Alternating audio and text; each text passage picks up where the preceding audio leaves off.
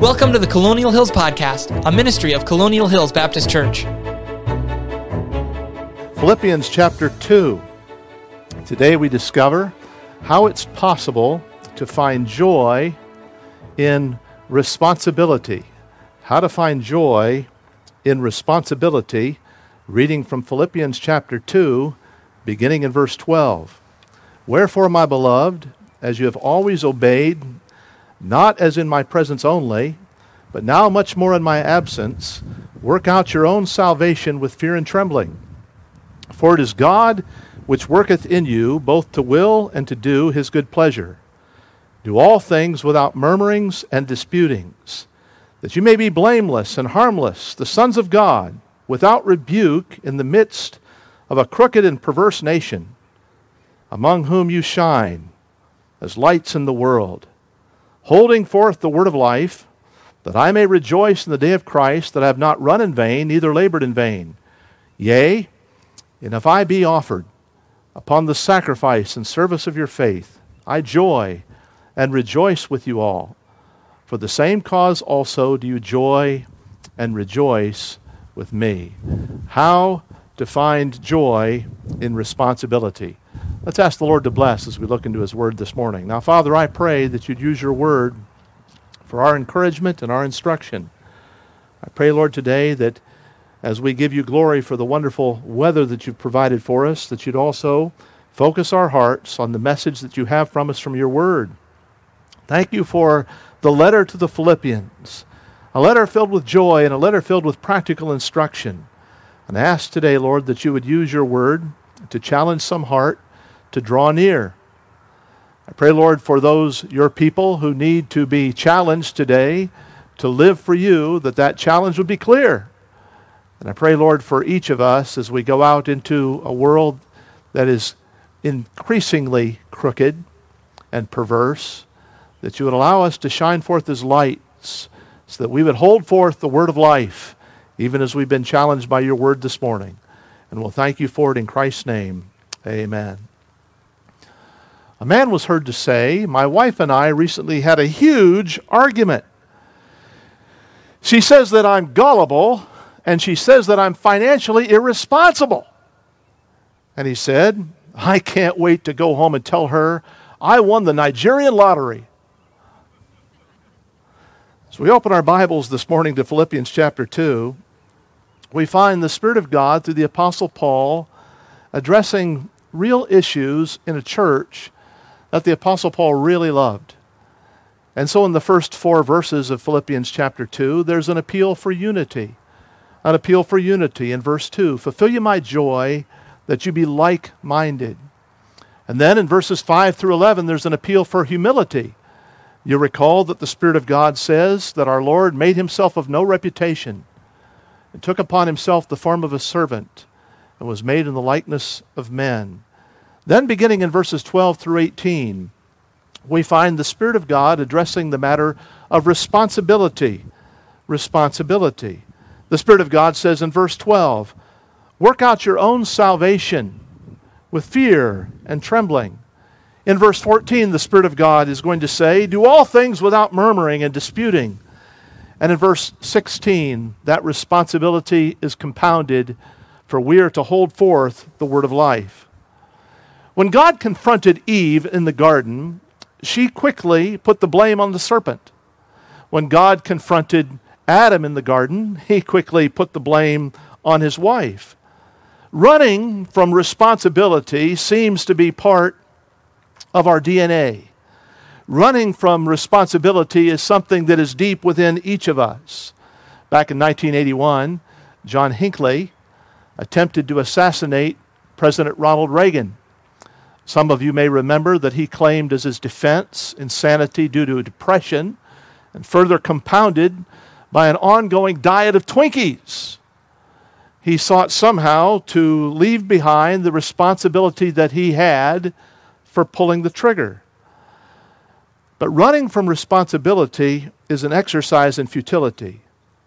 Just as you can never outrun your shadow, friend, you can never outrun your God-given responsibilities. As we open our Bibles this morning to Philippians 2, this epistle so filled with joy, we discover that there is joy indeed to be found in spiritual responsibility. In verses 12 through 18 of the text that we've read this morning, three spiritual responsibilities stand out. In verse 12, we are challenged to be responsible and participate in our own spiritual growth. In verse 13, we're challenged to be responsible and anticipate spiritual strength that God indeed is willing to give to each one of us. And then in verses 14 to 18, we're challenged to be responsible as we navigate our spiritual path. Bernard Brown Jr. served as president of the Kennestone Regional Healthcare System in Georgia for many years. When addressing a conference filled with people, he shared a real story of how a patient in the hospital had slipped and knocked over a cup of water that was by the bedside. Calling the nurse, or actually the nurse's aide, because the patient feared stepping out of bed onto the water would cause him to slip, the nurse's aide walked in the room and the patient said, "I've spilled my water. Can you help me clean it up?" And the nurse's aide looked at the puddle of water on the floor and said, "Oh, that's housekeeping's responsibility."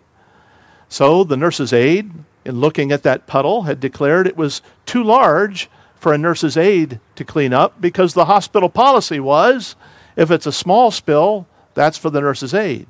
If it's a larger spill, well, that's for housekeeping. So the housekeeper came into the room and looked at the spill and said, "That's too small a spill. That's supposed to be the responsibility of the nurse's aide." And there in front of the patient, an argument ensued between a nurse's aide and a hospital employee as to whether the spill was too large or too small. "It's not mine," said one. "Well, it's not mine," said the other. And hearing it go on, the patient took a pitcher that he had by the bedside and spilled it all over the floor. And as he spilled it over the floor, he said, "Is that a big enough puddle now for you to be able to decide who owns this job?" Everywhere around us, there are those who are seeking to run away from responsibility.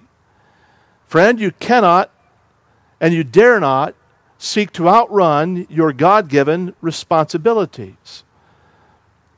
Yet there are those who seem to give evidence of very little spiritual growth, and when you inquire, they will answer something like this: "Well, my family tends to pull me back," or "I'm in a community at work where, Pastor, if you only knew what I had to deal with daily."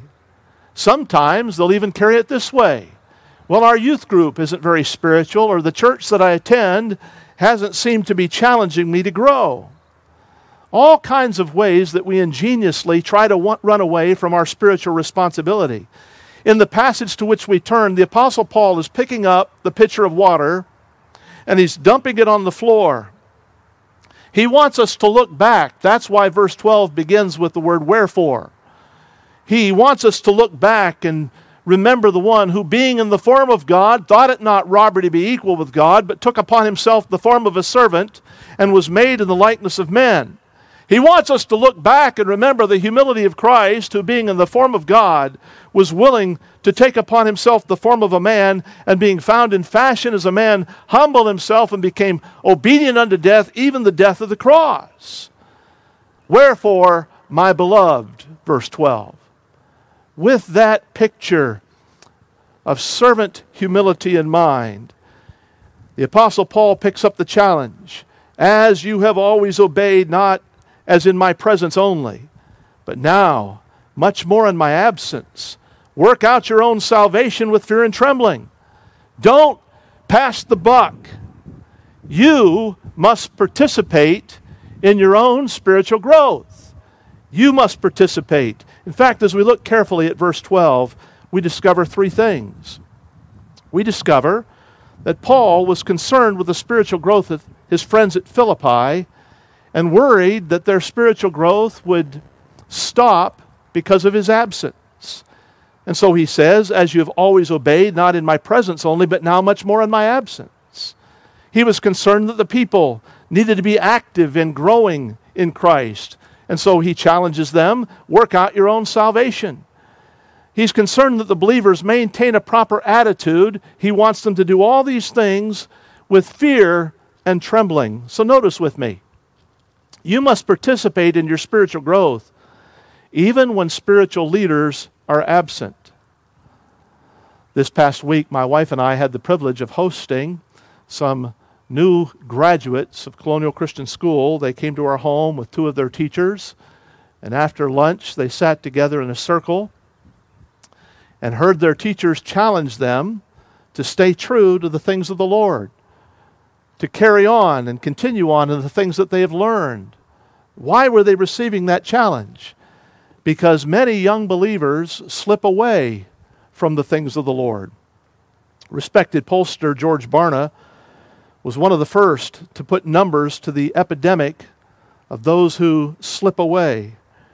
After having interviewed 22,000 adults and over 2,000 teenagers in 25 separate studies, Barna presented an unquestionably concerning response to the question, are the young people of America continuing forward steadfast in the faith when they graduate from Sunday school or Christian school or depart from their homes? And this is what they found. 6 out of 10 20-somethings who were involved in church during their teen years were no longer involved as young adults. Now, there'll be those who will say it's the Sunday school's fault. They need to do a better job of teaching apologetics. There'll be those who will say, no, it's the youth workers' fault. They need to be more entwined with our young people during the formative years. Some will even say something must have been going on at home. But when we look in this passage, we discover the Apostle Paul was concerned about the same problem that many in America are concerned about today. He was concerned about people slipping away. He was concerned about people not staying steadfast. He wasn't just concerned about young people. He was concerned about the adults in the congregation at Philippi standing fast in the faith. He knew that those who would stand fast needed to have a model to which they could look for encouragement. And so the model that he gives to them is the model of the Lord Jesus Christ. Look to Him in your times of discouragement. Remember Him who gave Himself for your sins. And so the challenge that comes in verse 12, my beloved, as you've always obeyed, not as in my presence only, but much more, even now in my absence. He's challenging them to realize that spiritual responsibility is individually given. And if you would grow in Christ, you're going to have to involve yourselves in the discipline of Christian experience. You're going to need to be in God's Word and spending time in prayer and in fellowship with God's people. You must participate in your spiritual growth even when spiritual leaders are absent. And you must participate in your own spiritual growth by being active. So in verse 12 he says, work out your own salvation. What does that mean? Does it mean that we can work for our salvation? That somehow we can earn a ticket to heaven by our own efforts? No, it doesn't mean that at all, does it? This verse does not say work for your own salvation. It says work out your own salvation. Now the Apostle Paul writes to the saints in Philippians 1 and verse 1. He declares that these people are believers. And the Bible makes it abundantly clear that no one can work their way into heaven. It's not by keeping the 10 Commandments. It's not by keeping the golden rule. It's not by having your good works outweigh your bad. Ephesians chapter 2 makes it clear, for by grace ye are saved through faith, and that not of yourselves, it's a gift of God. It's not of works, lest any man should boast. Titus chapter 3 says the same thing, not by works of righteousness that we have done, it's according to His mercy that He saves us. So salvation is not by works. You can't earn your way into heaven. You receive the gift of eternal life that God, who so loved the world, gave to us when He allowed His only begotten Son to die upon the cross for our sins. And friend, if you've never received the gift of eternal life, we would plead with you today, come to Jesus Christ. Accept the gift that He bought for you when He died upon the cross for you. Come to know the blessing of forgiveness of sins and eternal life in Him. So what does it mean, verse 12? Work out your own salvation. Well, the expression that the Apostle Paul uses in verse 12 was an expression that was used to describe mining operations during his lifetime. Just as a miner would go down into the mine to find those treasures and dig them out, we are being challenged to work out what God has worked in.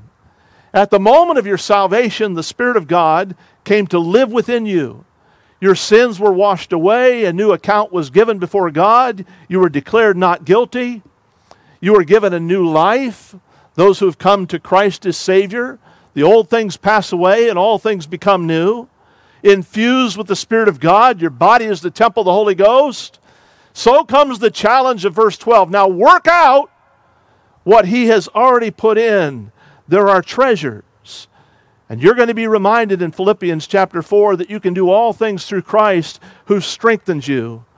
But here you're being challenged to be actively involved in working out the treasures that God has so richly placed within you at the wonderful moment when you came to know Christ as Savior and experienced regeneration. Jerry Bridges says it this way: we Christians may be very disciplined and industrious in our business, in our studies, in our homes, and even our ministries. But we tend to be lazy when it comes to exercising our own spiritual lives.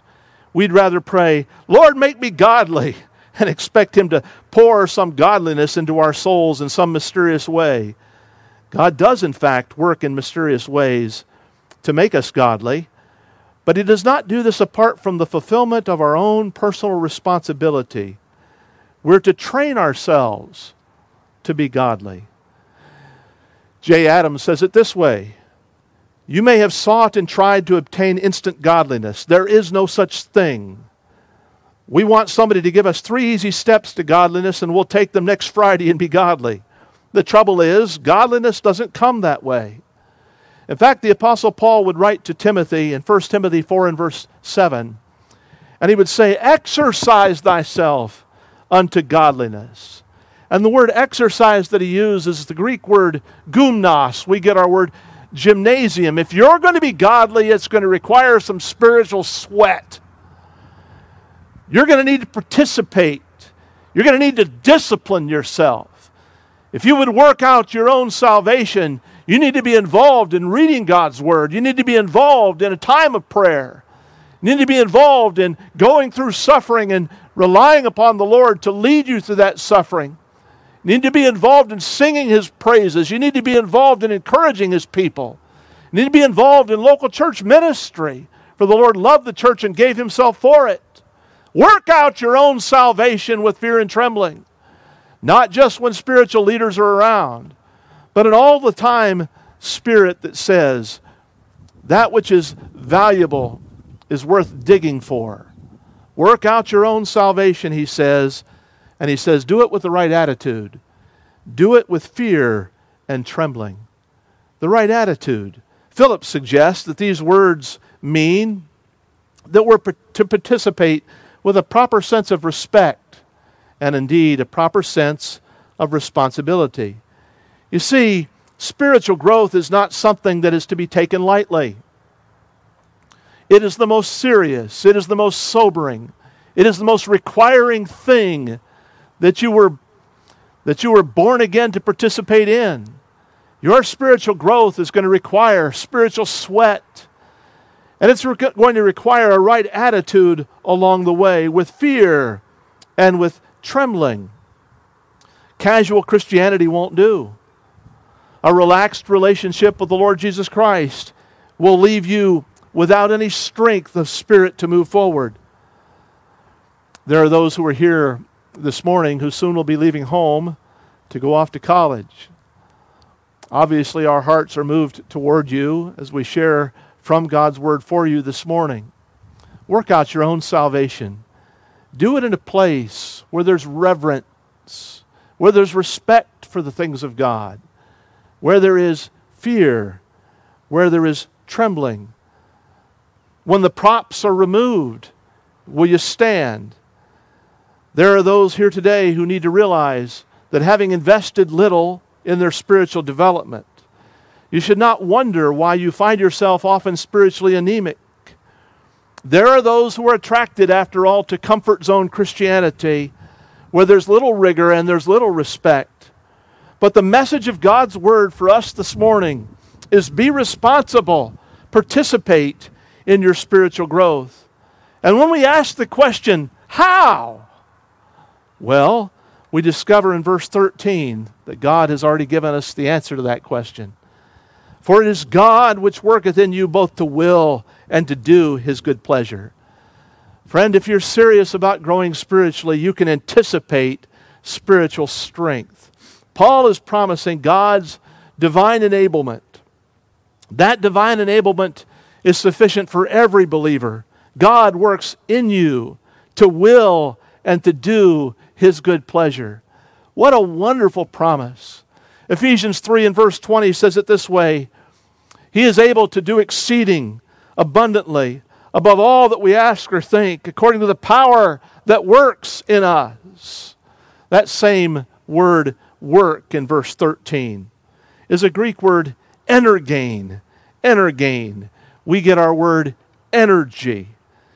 The energy for your spiritual growth, the energy for you to develop into spiritual maturity is being supplied even now by God.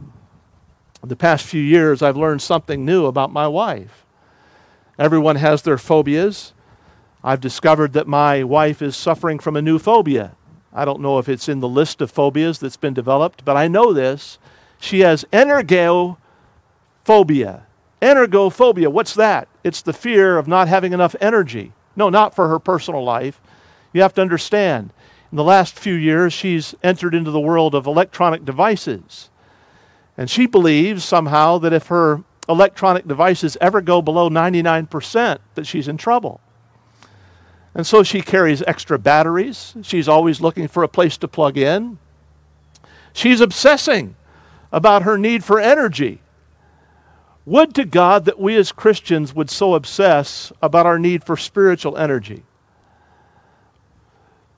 And would to God that we would be assured that as we seek that energy of the Spirit, that we can know that God will work in us what He wants us to work out. If you're plugged into Christ, friend, you're connected to a spiritual energy that will allow you to do all things through Him who strengthens you. This very promise that His energy is available to us to do His work is a wonderful promise. He works in us to will and to do His good pleasure. There's a perfect balance that's being found between verse 12 and verse 13. In verse 12, work out your own salvation. There's human responsibility. In verse 13, it's God who's working in you. There's divine enablement. Human responsibility and divine enablement. Did you ever hear the story of the farmer who was visited by his pastor? The pastor paid the farmer a compliment. He said, "Friend, this is a fine farm that you and God have." And the farmer responded, "Thank you, Pastor. But you should have seen it when God had it all by Himself." Now, the farmer didn't mean any disrespect.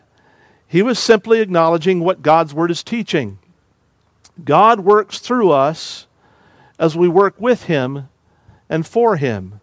We trust in His strength, and His strength is always sufficient. He can lift you up in the trials. He can lead you through the temptations. And the challenge to be a responsible believer that rings from this text is based on the example that our Savior has given to us. During the construction of one of the East River bridges in New York City, the engineers were sinking their caissons down into the river, and as they did, they encountered a sunken hulk of an old barge. And that old barge that was sunken into the mud of the East River would not be extracted. It seemed the derricks were powerless to lift it out of that mud that sucked it down. And a young man showed up at the job site, a recent graduate of an engineering school. He suggested that a large barge be floated in, over the site of that one that had sunk.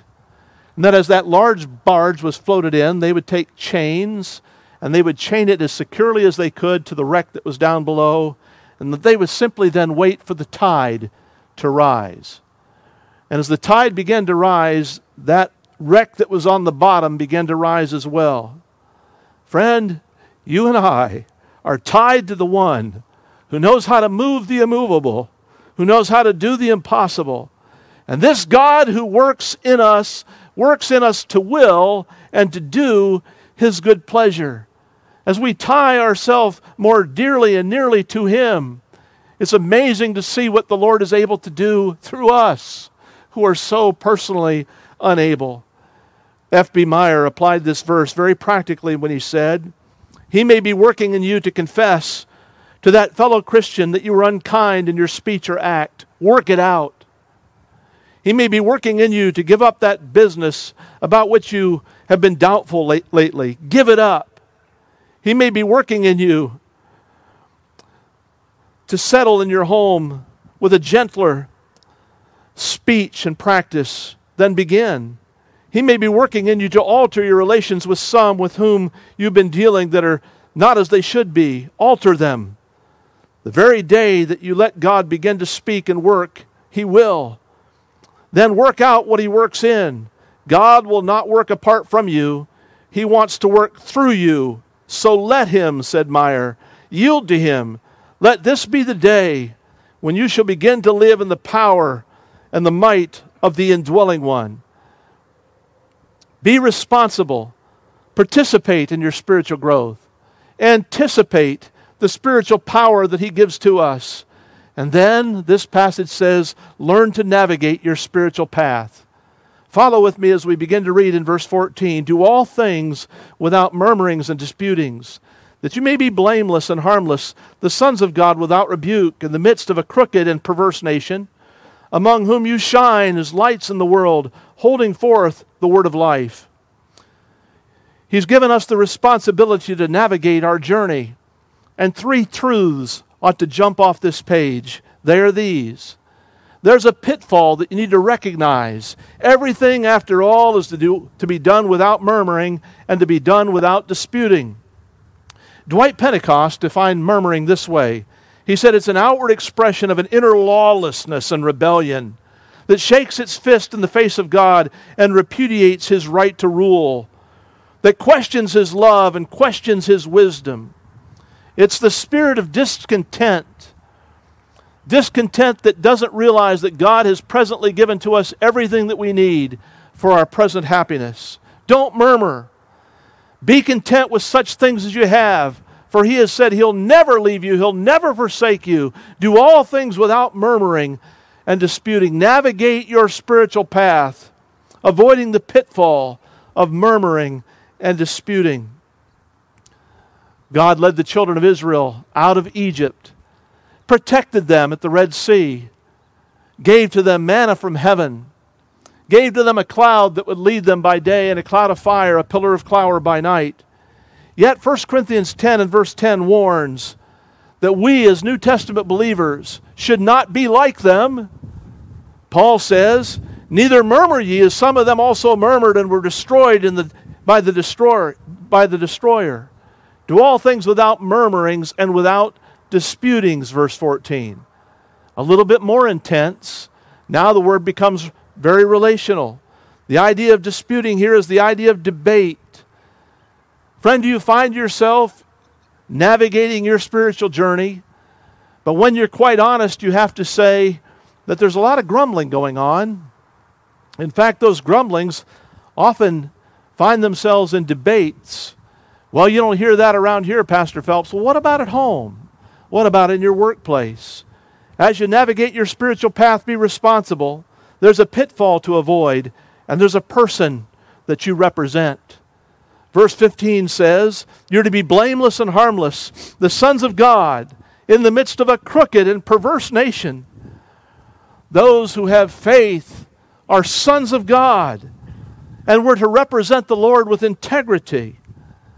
The idea here is that we're to be blameless. We're to be undiluted when it comes to harmlessness. Because after all, we live in a crooked, a scolios generation. It's perverse. It's distorted. It's scarred by sin.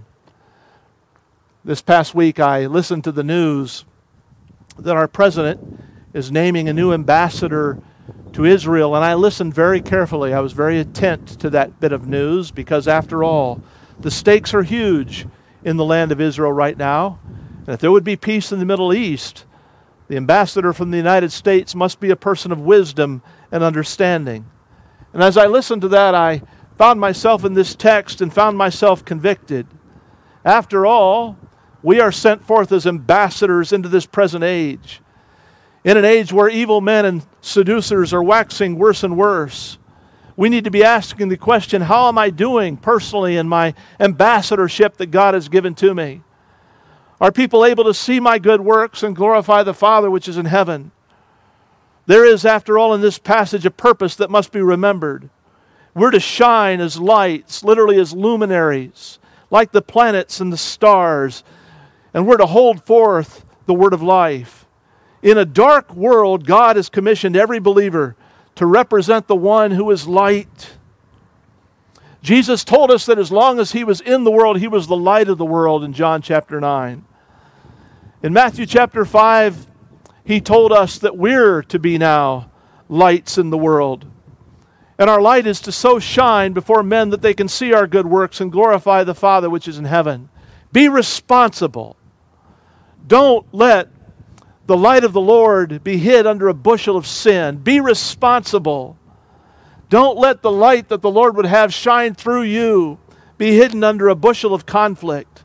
Be responsible. Don't let the light that God wants to shine into a world that's so crooked and perverse.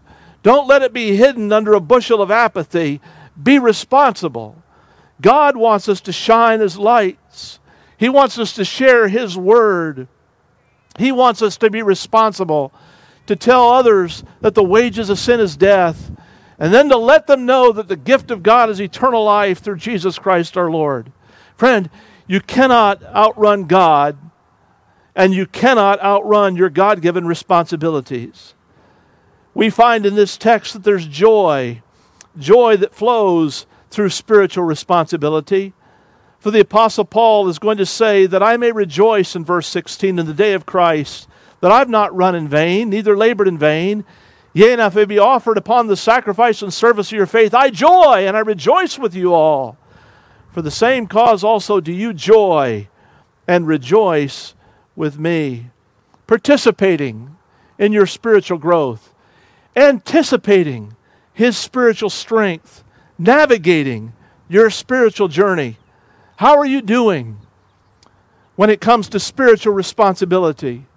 You can't slough it off. You can't pass it on. You can't blame others. God has given to each of us the responsibility to let our light shine as we grow in grace and gain strength for the journey. Be responsible. Be responsible. This podcast has been a ministry of Colonial Hills Baptist Church, a church home for all people.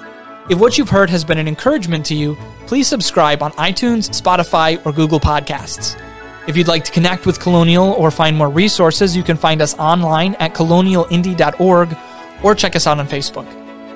Thanks for joining us today, and we hope to see you next time on the Colonial Hills Podcast.